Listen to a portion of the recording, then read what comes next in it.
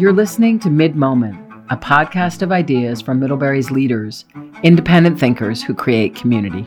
I'm Lori Patton, president of Middlebury and professor of religion.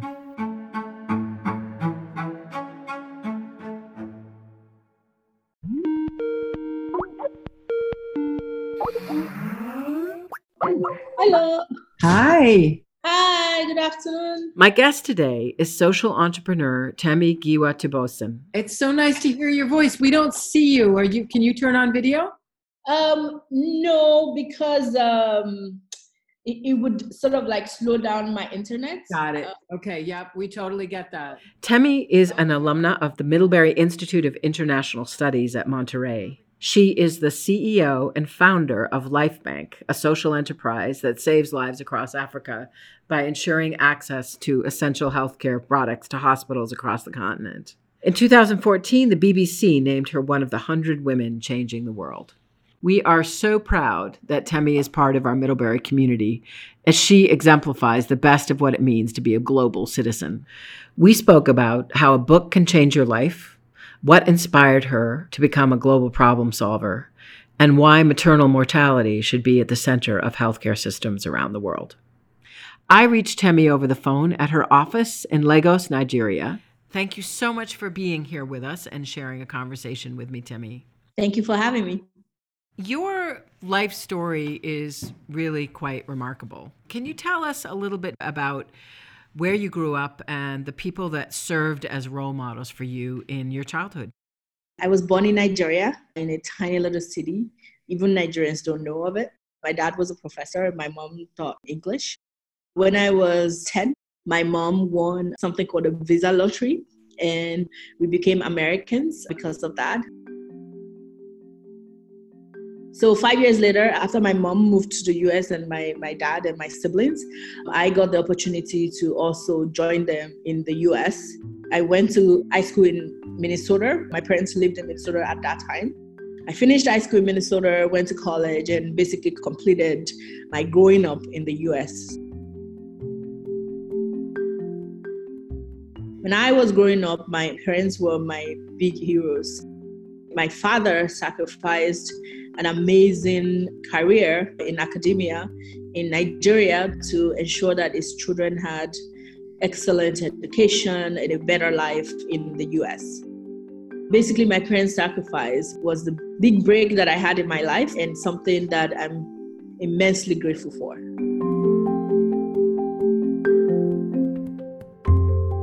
When you went to the University of Minnesota, at that point, did you feel American, or did you feel like you were sort of both? Because I know that's a big conversation for folks who grow up in two different cultures. Yeah, I think for me, when I was growing up, I think I had two stages, right?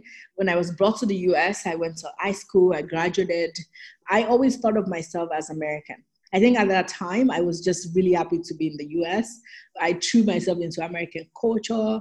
I love the fact that you could decide what you wanted to be and then start pursuing it from day one. So I didn't start having this conversation until I graduated. The incident that started the debate around who am I? Am I American? Am I Nigerian? Am I a global citizen? What exactly do I think I am? I randomly picked up Nelson Mandela's autobiography. It was the process of reading this autobiography that first gave me an example of an African who was committed to his own people. And then I joined something called Model United Nations.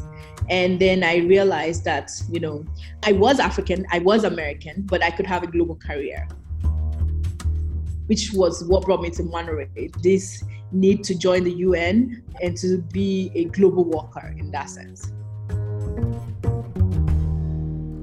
I love the fact that you read a book and then joined the Model UN. Those are two things that most educators dream. My entire educational philosophy is what I think liberal arts and sciences is all about, is any book can change your life.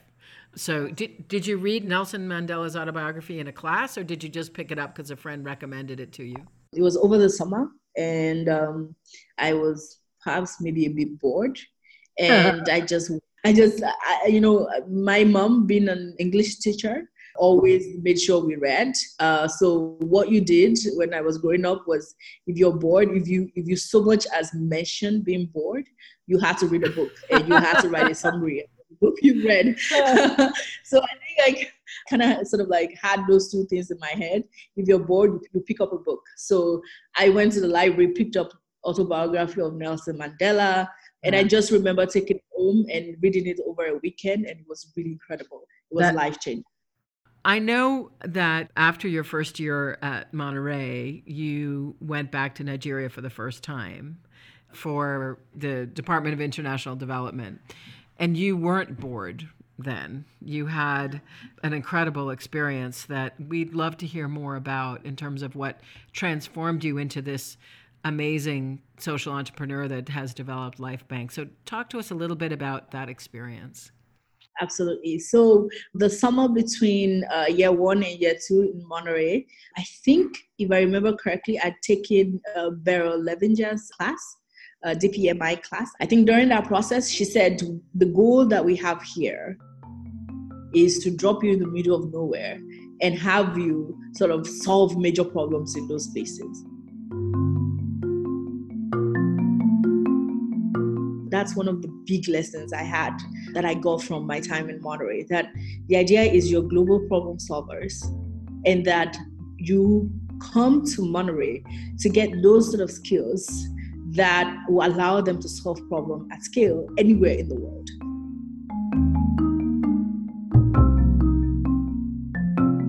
So when it was time to sort of spend my summer break somewhere, I chose to come back to Nigeria. It was my first time back that I left as a child. And when you think about your life in hindsight, everything starts making sense. It's not as neat when you're actually living it, but when you're thinking back, things start falling into place. For me, going to Nigeria was one of these crossroads. It was during my time in Northern Nigeria that I had an experience that really changed my focus. It changed my life. I always thought that I would be an international diplomat, somebody who worked at the UN, somebody who sort of had a global career. But when I got to Nigeria, we were doing outsourced surveys, so village to village. And we randomly entered a village in Northern Nigeria, and there was a girl who had been in labor for a couple of days. And she was about my age. And people were waiting for her to die.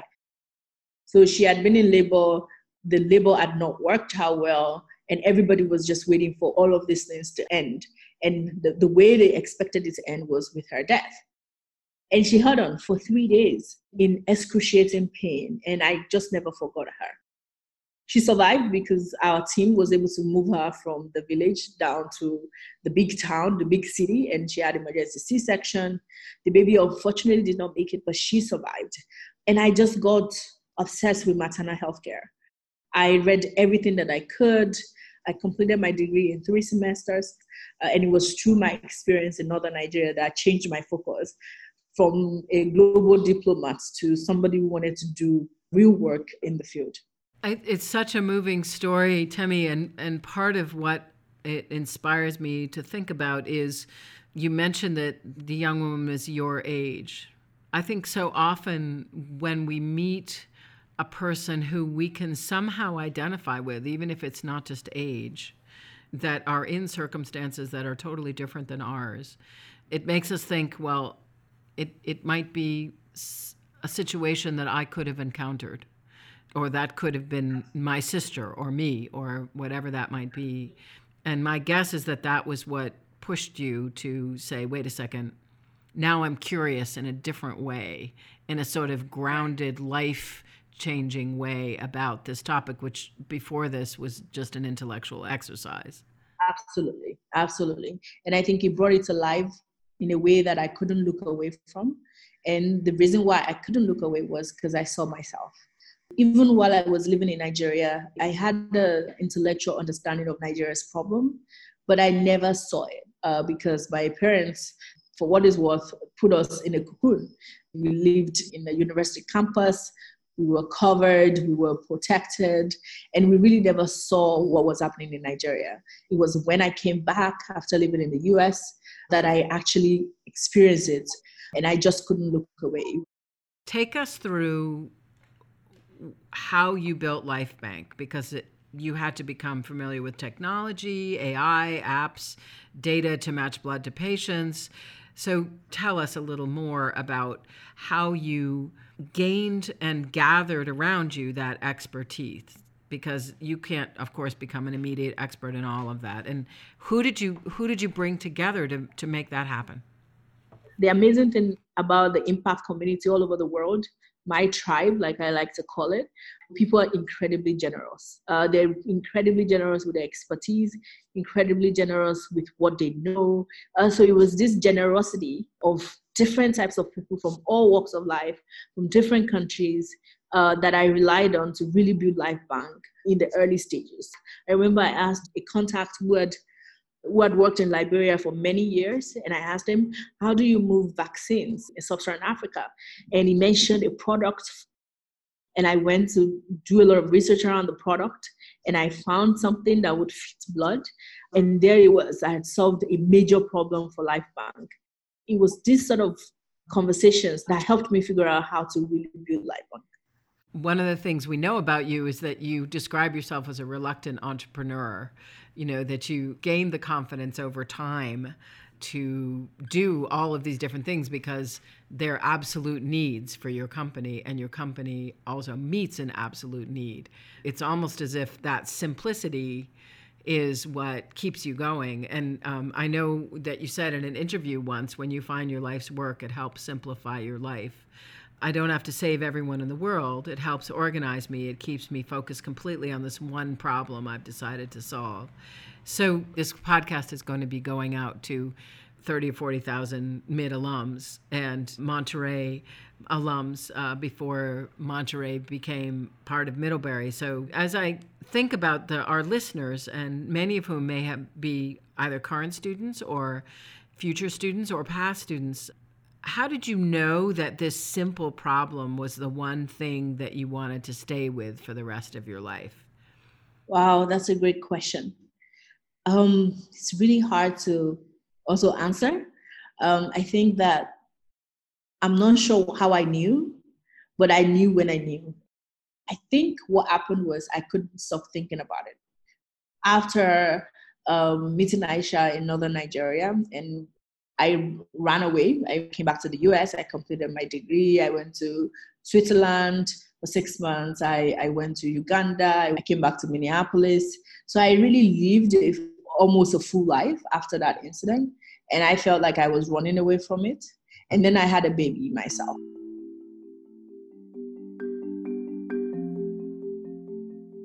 And it was a process of giving birth to my son and having all these issues that I shouldn't have had that got me thinking more seriously about maternal health. But even all through those years when I was running away, quote unquote, I still could not stop thinking about maternal health care. I dreamt about it. I wrote random business ideas about it. I had a folder called Future Ideas that I would sort of jot random things about maternal health care, and I would just leave it in a box. And I carried that box all over the world. And I just couldn't stop thinking about it. And I think that's how you know. When something captures your attention so fully and it's consistent over time, then that's the problem you are going to solve.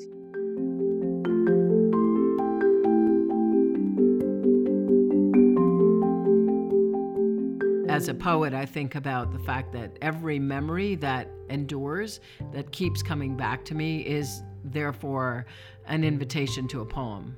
It's a very similar idea, right? Which is that what does your mind keep returning to over and over again, and how do you create a frame for that so that it gives meaning to yourself as well as to others?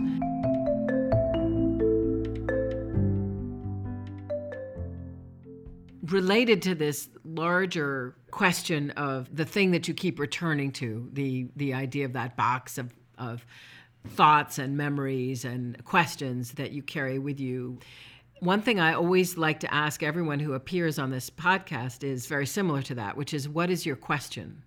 the one you will spend your entire life trying to answer, and you'll never get tired of asking. So how would you formulate that question for us? To be honest, LifeBank saves so many people, right? We save children, we save people with sickle cell, cancer patients, kidney dialysis patients. The need for blood is so wide, the need for oxygen is so vast that we end up saving all sorts of people. But why am I in it? What's my question? It is, how do we solve maternal death? How do we stop maternal mortality permanently?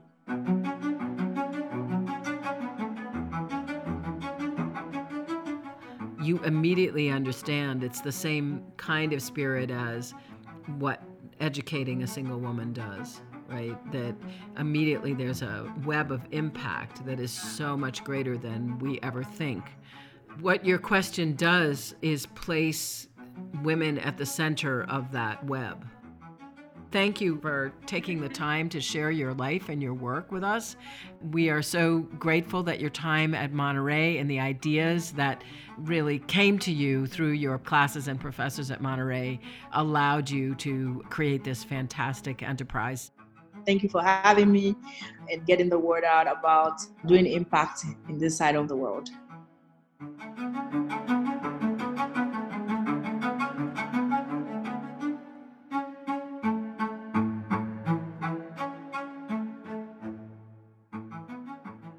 Hi, this is Erin Davis, producer of the show. Mid-Moment is produced by myself and Juliette Luini, class of 18.5, with help from Chris Spencer. If you have a mid-moment to share, a time when things came together in a particularly Middlebury way, share your memory on social media using hashtag #midmoment, or record a voice memo and email it to us at midmoment@middlebury.edu. We'd love to include your mid-moment in a future episode of the show. For more conversations like this, subscribe to Mid-Moment on Apple Podcasts or wherever you get your podcasts. Thank you for listening.